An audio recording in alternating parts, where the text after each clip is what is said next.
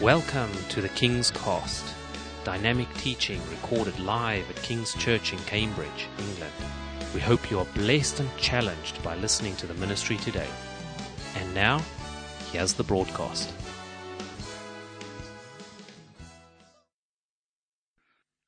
Luke chapter 1. And we're going to do a bit of Christmas, getting ourselves ready for Christmas. We're going to read the story of Elizabeth, and particularly Zechariah, who are the other Christmas couple. You've got Mary and Joe, but you've got Zechariah and Elizabeth. And I want to take a few minutes this afternoon. I don't intend to be very long. Just to look at this bit of the Christmas story, and maybe God will speak to us through it as we read this. Now, I want to read about 20 verses. So let's read this together. Please open your Bible to Luke chapter 1 and verse 5. In the time of Herod, king of Judea, there was a priest named Zechariah who belonged to the priestly division of Abijah. His wife Elizabeth was also a descendant of Aaron. Both of them were upright in the sight of God, observing all the Lord's commandments and regulations blamelessly. But they had no children, because Elizabeth was barren, and they were both well on in years. Verse 8. Once, when Zechariah's division was on duty, and he was serving as priest before God, he was chosen by lot, according to the custom of the priesthood, to go into the temple of the Lord and burn incense. And when the time for the burning of incense came, all the assembled worshippers were praying outside. Then, verse 11, an angel of the Lord appeared to him, standing at the right side of the altar of incense. When Zechariah saw him, he was startled and gripped with fear. But the angel said to him, "Do not be afraid, Zechariah. Your prayer has been heard. Your wife, Elizabeth, will bear you a son, and you are to give him the name John. He will be a joy and delight to you, and many will rejoice because of his birth. For he will be great in the sight of the Lord. He's never to take wine or other fermented drink. And he will be filled with the Holy Spirit even from birth.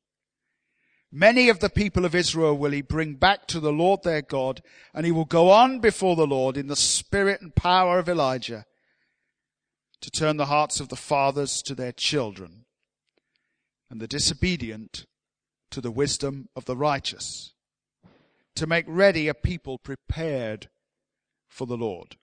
Zechariah asked the angel, "How can I be sure of this? I'm an old man, and my wife is well on in years." The angel answered, "I'm Gabriel. I stand in the presence of God, and I've been sent to speak to you, to tell you this good news. And now you will be silent and not able to speak until the day this happens, because you did not believe my words, which will come true at their proper time." Meanwhile, the people were waiting for Zechariah and wondering why he'd stayed so long in the temple. When he came out, he couldn't speak to them. They realized he had seen a vision in the temple, for he kept making signs to them, but remained unable to speak. When his time of service was completed, he returned home. After this, his wife Elizabeth became pregnant, and for 5 months remained in seclusion. "The Lord has done this for me," she said. "In these days he has shown his favor and taken away my disgrace among the people." May the Lord bless the reading of his word. All right. Here are 6 little pieces of wisdom, revelation, Bible truth that I think we can learn. There are no doubt many more, but here are 6 very quick little thoughts that come from this story that I believe transcend Christmas and are things that we can apply very much to our lives today. But I'm against the clock, so they come in thick and fast. Number one, I want you to notice about Zechariah and Elizabeth that they were upright, blameless people. And we see that in verse 6. It says they had kept all the Lord's commandments. They were blameless and they were upright in the sight of God. But look at verse 7. But they had no children because Elizabeth was barren. Now this is an amazing little thought that I believe is vital for all Christian people today. Part of being holy is dealing with disappointment. Part of being blameless is having things in our lives that we maybe don't like. But irrespective of the presence of obstacles and challenges, we continue to serve God. Can you say amen? What we find in the body of Christ today, and I'm sure it's been true for the whole 2,000 years, you find people who live right before God as long as everything is going right. As long as everything is going right, and God continues to be their servant, do whatever they want, make sure they have the best money, the best house, the best car, that everything is good, the very best health, whatever it may be. As long as God continues to be their servant, then they will continue to follow Him. But do you notice this? This couple who were blameless in the sight of God, observed all the Lord's commandments, were barren. And we know that this affected them deeply because right at the end of the passage, verse 25, she says that she was in disgrace. I want to ask you this. In your life as a Christian, in your relationship with God, I want to ask you this afternoon. What does disappointment do to that relationship? What does it do? Does it dent it? Does it damage it? Does it break it? Because part of being holy, part of having faith is things not going so good, but by hook or by crook, I'm going to serve the Lord. Can you say amen? That's what it's all about. And we find this. You find people who, something goes wrong for them, so they quit church, they quit following Jesus Christ, because things haven't gone the way they thought. Listen, let's just wise up a moment. How many of us in this room have our lives gone the way we thought? Anybody? Not me. And not you. One thing's for sure. Whatever you think the future's going to hold, you're probably wrong. Because we aren't very good at predicting how things are going to go. We face things we hadn't planned for. We certainly face things we hadn't prayed for. And things we hadn't desired to have. If we could write the story of our own lives, there are many chapters we would not put in. Is that right? Am I telling the truth? Come on, preach with me today. I'm telling the truth. And this couple had to handle a colossal disappointment. I'm not talking about the disappointment that the spa was closed and you thought it would be open. We're not talking about the disappointment that the coffee machine at Starbucks didn't work today. We're not talking about the disappointment that the service station on the A1 isn't really 24 hours, even though it claims to be. We're not talking about the disappointment that we didn't manage to catch Downton Abbey.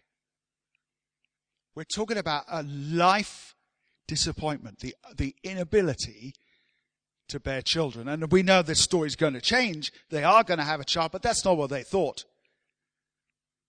God hadn't spoken at this stage in the history of the Bible for 400 years. So they weren't expecting the angel Gabriel to show up at all. I want to ask you this afternoon, and those listening on the internet, what does disappointment do to your relationship with God?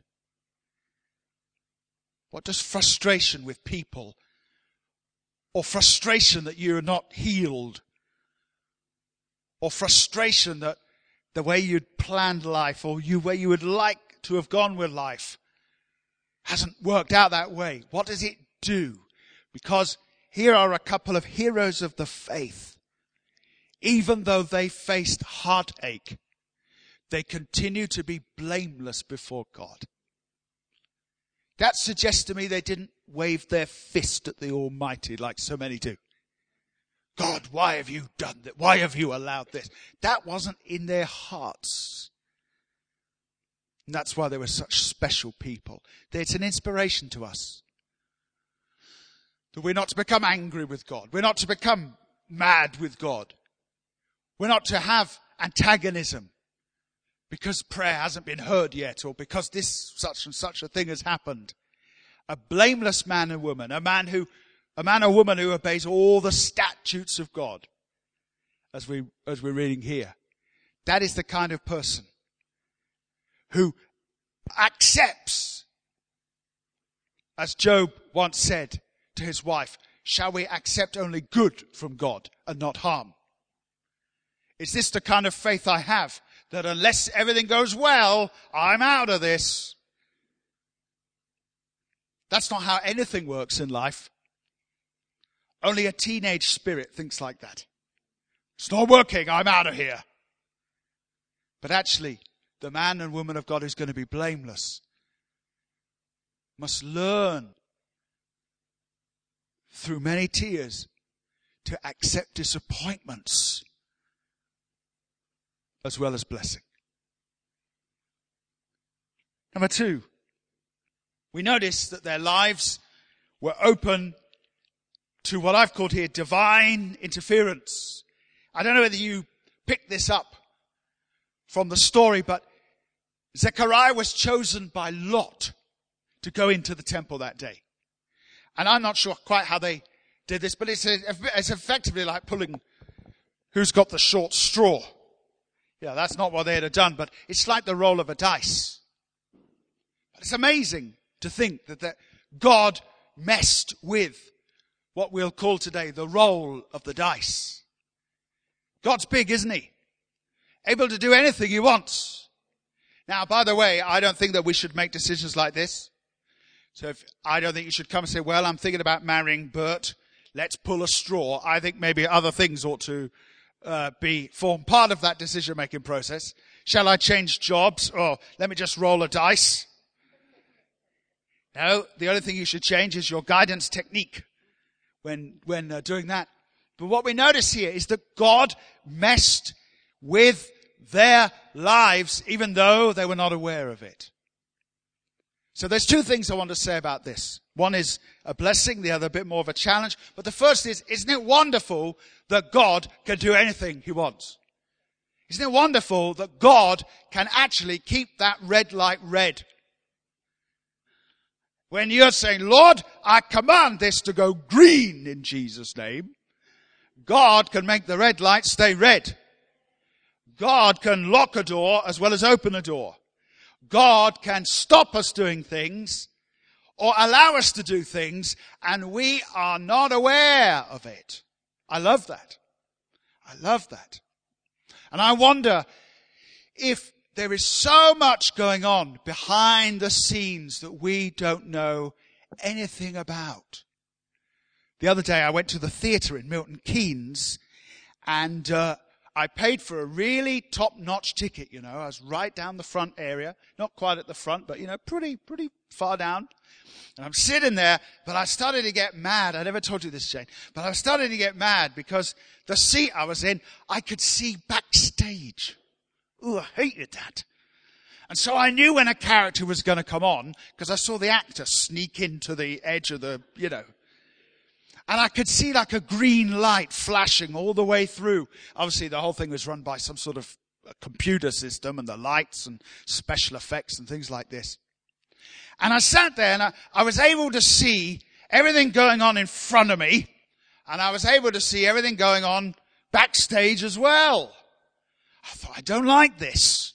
But of course, that's exactly what we want in our lives, isn't it? We want the ability to see what's happening but we want the ability to see what is God doing on the other side of the curtain. But very often that's not what we see. And God hasn't put us in a seat where we can see behind the curtain. And yet I believe He's always at work. And I think sometimes we should have a real depth of gratitude in our lives, just to be thankful to God for the many, many millions of things we haven't even been aware that He's done. But that He's always at work. Here, He fiddled with the roll of a dice, figuratively speaking. But the other challenge that sort of comes to me is that God, while messing with their lives, while interfering, while being able to control what was going on in them, He was about to give them not money, not a car, not a holiday in the south of France, but a baby. Now, some of you who've had recently a baby will know that it's not exactly the same as a holiday in the south of France. Is it a blessing? Absolutely. Is it hard work? Absolutely. And God's ability to change their lives, to bless them, was actually going to disrupt their family for really the rest of their days. And they were a couple of old birds, these, weren't they? And I want to ask us this question, which is the challenging part. As much as we can rejoice in God's ability to move in our lives, are we happy for God to move us somewhere where we don't want to go? We want, Lord, will you just have your way in my life? Do we really mean that? Or are we really going back to what we said before? Lord, I'm happy for you to move in my life, but I just want you to do what I want. But actually, what God might do in my life and your life might be to bless us, but there might be a great cost. Might be a colossal cost to what God wants to do. I imagine having this baby as a couple of old people, more elderly, senior people, was quite a challenge. Number three. Another thing we learn from the story, and this is a real encouragement. God seems to have a giant hard drive. Of course, it's all inside His head. But all these prayers that have been prayed had been kept on file. Look at verse 13. The angel said, "Do not be afraid, Zechariah. Your prayer has been heard." And Zechariah, verse 18, says, well, how can I be sure of this? I'm an old man and my wife is old as well. It's almost as though Zechariah had forgotten and was certainly not anticipating the answer to his prayer. When someone prays so fervently for something, we can, and I don't want to add to the Bible, but I don't think I'm saying anything wrong. The inference, to me at least, is that these were prayers that he had prayed maybe 30 years before. Maybe he had prayed them as a guy of 20, and maybe into his 30s, and maybe even into his 40s. But the inference is that these people are now in their 70s. And I read one commentator this week said they were in their 80s. But let's just take it down to the lowest we can. 25 years. I think it's safe to say that he had not prayed about this for 25 years. And yet, God hadn't forgotten. What did you pray 25 years ago? I mean it. What did you pray 25 years ago? And guess what? It's still on file somewhere, what you prayed 25 years ago. And of course, it's not really on file. It's inside the heart of God. I believe sometimes God, it's a bit like, when you get a parent who pours a whole lot of money into an account. But the kid can't touch it till they're 21 or something like that. And I believe sometimes God calls us to have incredible intercessions, and we pour these prayers into something that we can't touch until the appointed time. And God is hearing our prayer, and God is not saying no. But the answer is not yet. But delay doesn't mean denial. Isn't it extraordinary? I want to ask you this. What were you praying 20 years ago? What were you praying 10 years ago that you've forgotten about, but God has not forgotten about? God does not wipe the tapes. God does not throw out old prayers because they're now out of date or printed on Amstrad paper. God remembers everything. The prayers you prayed in the Betamax days are still as fresh with God in these Apple days. God kept their requests on file, waiting for the appointed time. Look what the angel says in verse 20. These words will come true at their proper time. And that's the fourth point too, that delay in answer should not create doubt. And that was his problem, of course. He doubted what God was about to do, and God thought, well, I better give him a little object lesson. He wasn't able to speak. And by the way, I think the reason he wasn't able to speak, but it's just a theory of mine, was to stop him saying any more doubtful things. Not to punish him, but to bless him. But that's just a theory. I don't really know why. But delay should not create doubt. There's one thing that's true in the Bible. That whenever people have to wait for something, listen really carefully. Whenever people have to wait a long time for something to happen, it's always really good at the end. It happens all the way through the Bible. From Genesis to the maps. All the way through. If you wait a long time, if God causes you to wait for something, when it finally arrives, it's amazing. These old people here were waiting for a baby. When their baby came, it was John the Baptist. When Hannah had to wait for her baby, what came about? Samuel the prophet, whose words never fell to the ground. Joseph had to wait, tied up in a prison, but when he came out, he became the prime minister. Whenever God causes us to have to wait for something, it's always worth the wait. Be encouraged. Be encouraged. The Bible says, cursed is he who obtains a harvest quickly. If we get things too quick in life, it's not good for us. And often we end up with an Ishmael, not an Isaac. God has not brought you into a marriage relationship yet. You've had to wait. Believe me, the longer you wait, the more God is working on your partner to come. It's exciting. Delay should not create doubt. And the angel closes this man's mouth. Can I I encourage you now, we're not spooky in this church. We're not spooky people. But I want to say this, without taking this to any extreme and without it becoming a bondage, but please, just be careful what you say, all right? Just be careful what you say. Speak good things. Speak good things.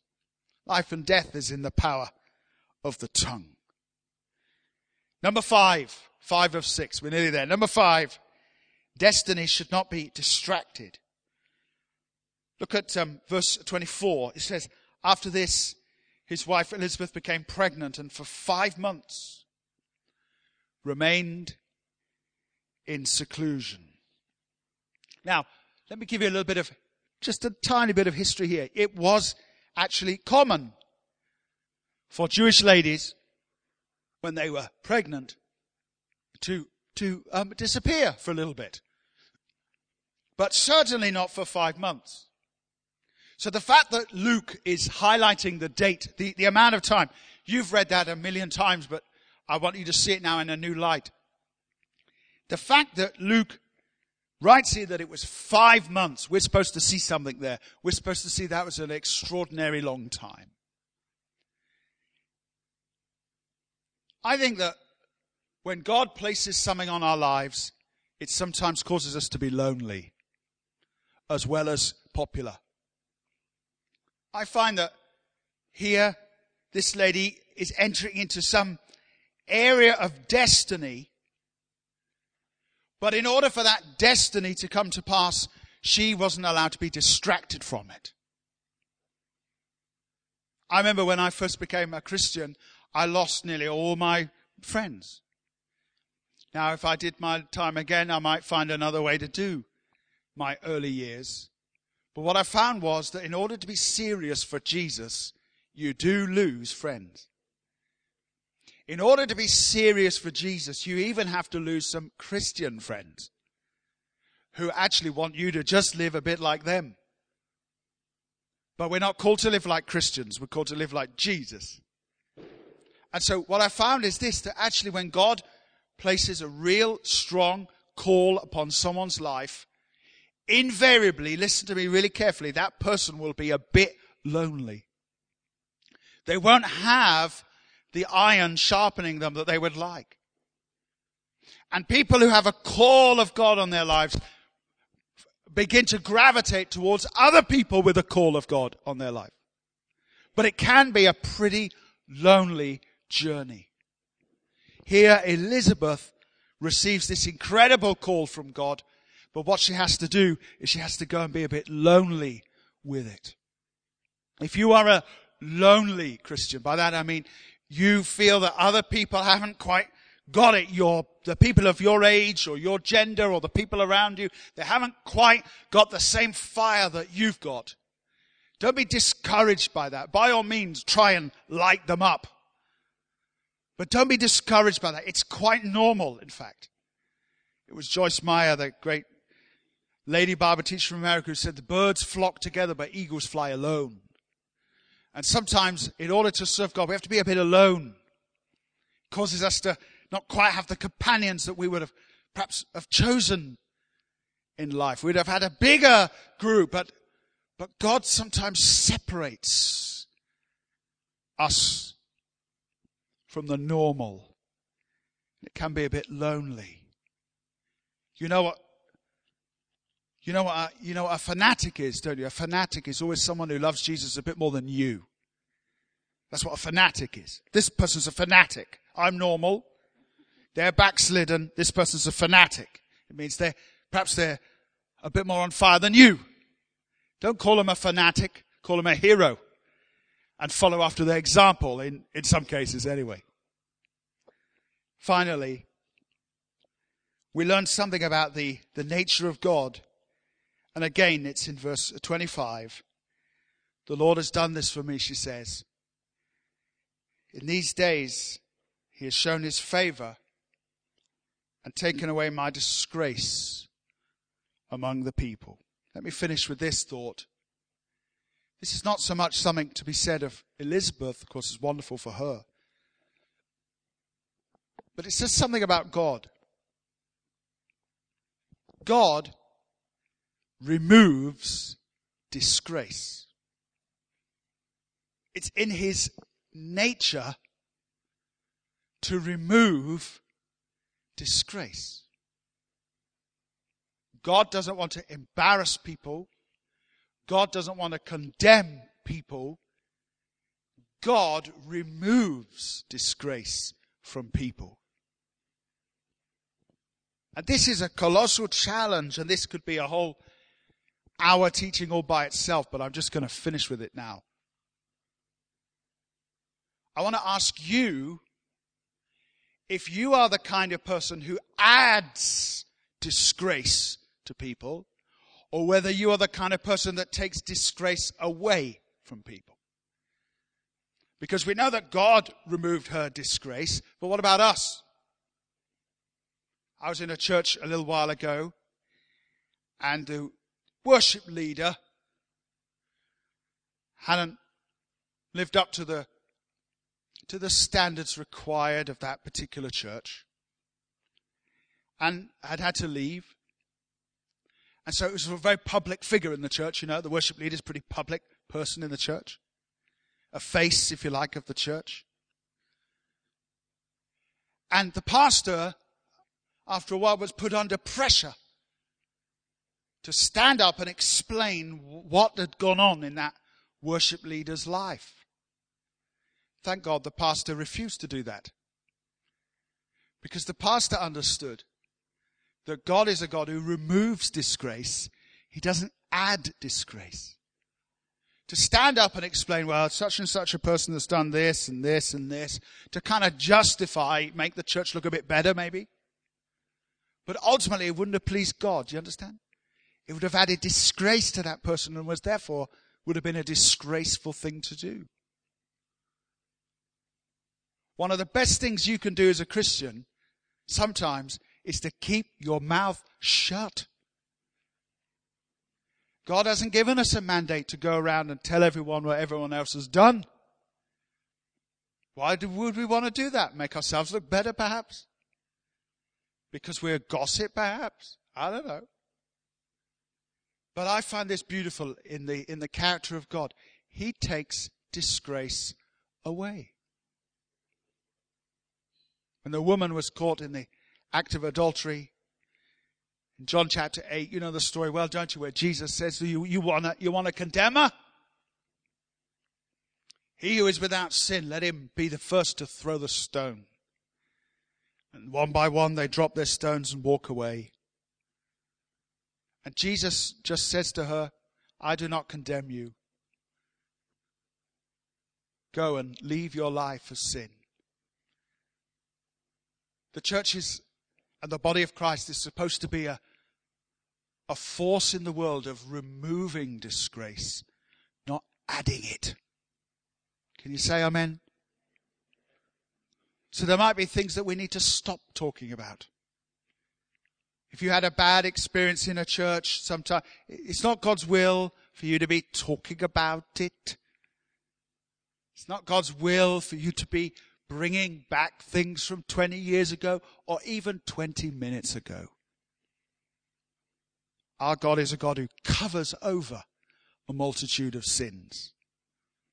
Unfortunately, we live in a world where people want to underline a multitude of sins in red pen. But this isn't the way of God. We should show grace. And as we do, we remove disgrace. I wonder if the worship team could come back and just help me as we close today. So these are the things I think we learn from this little old couple with their promise of a baby. Number one, we should remain faithful to God even though we often have disappointments in life. Number two, we should be open and excited about divine intervention, divine interruption in our lives. Number three, never forget that our prayers are kept on file on God's disk drive. Number four, don't let delay create doubt. Sometimes the longer we wait, the better things are going to be. Number 5, when God places a real call on us, it might be that we have to avoid distractions, and that might take us into a lonely place. And number 6, we're serving a God who is a God who removes disgrace, not adds it. And therefore we should do the same in our lives. Thank you for listening, and we trust that the Word of God has inspired you today. For further information about King's Church, or to access our large archive of other recordings, go to www.kingscambridge.org. If you're listening on iTunes, we would love you to leave us some feedback. God bless and goodbye.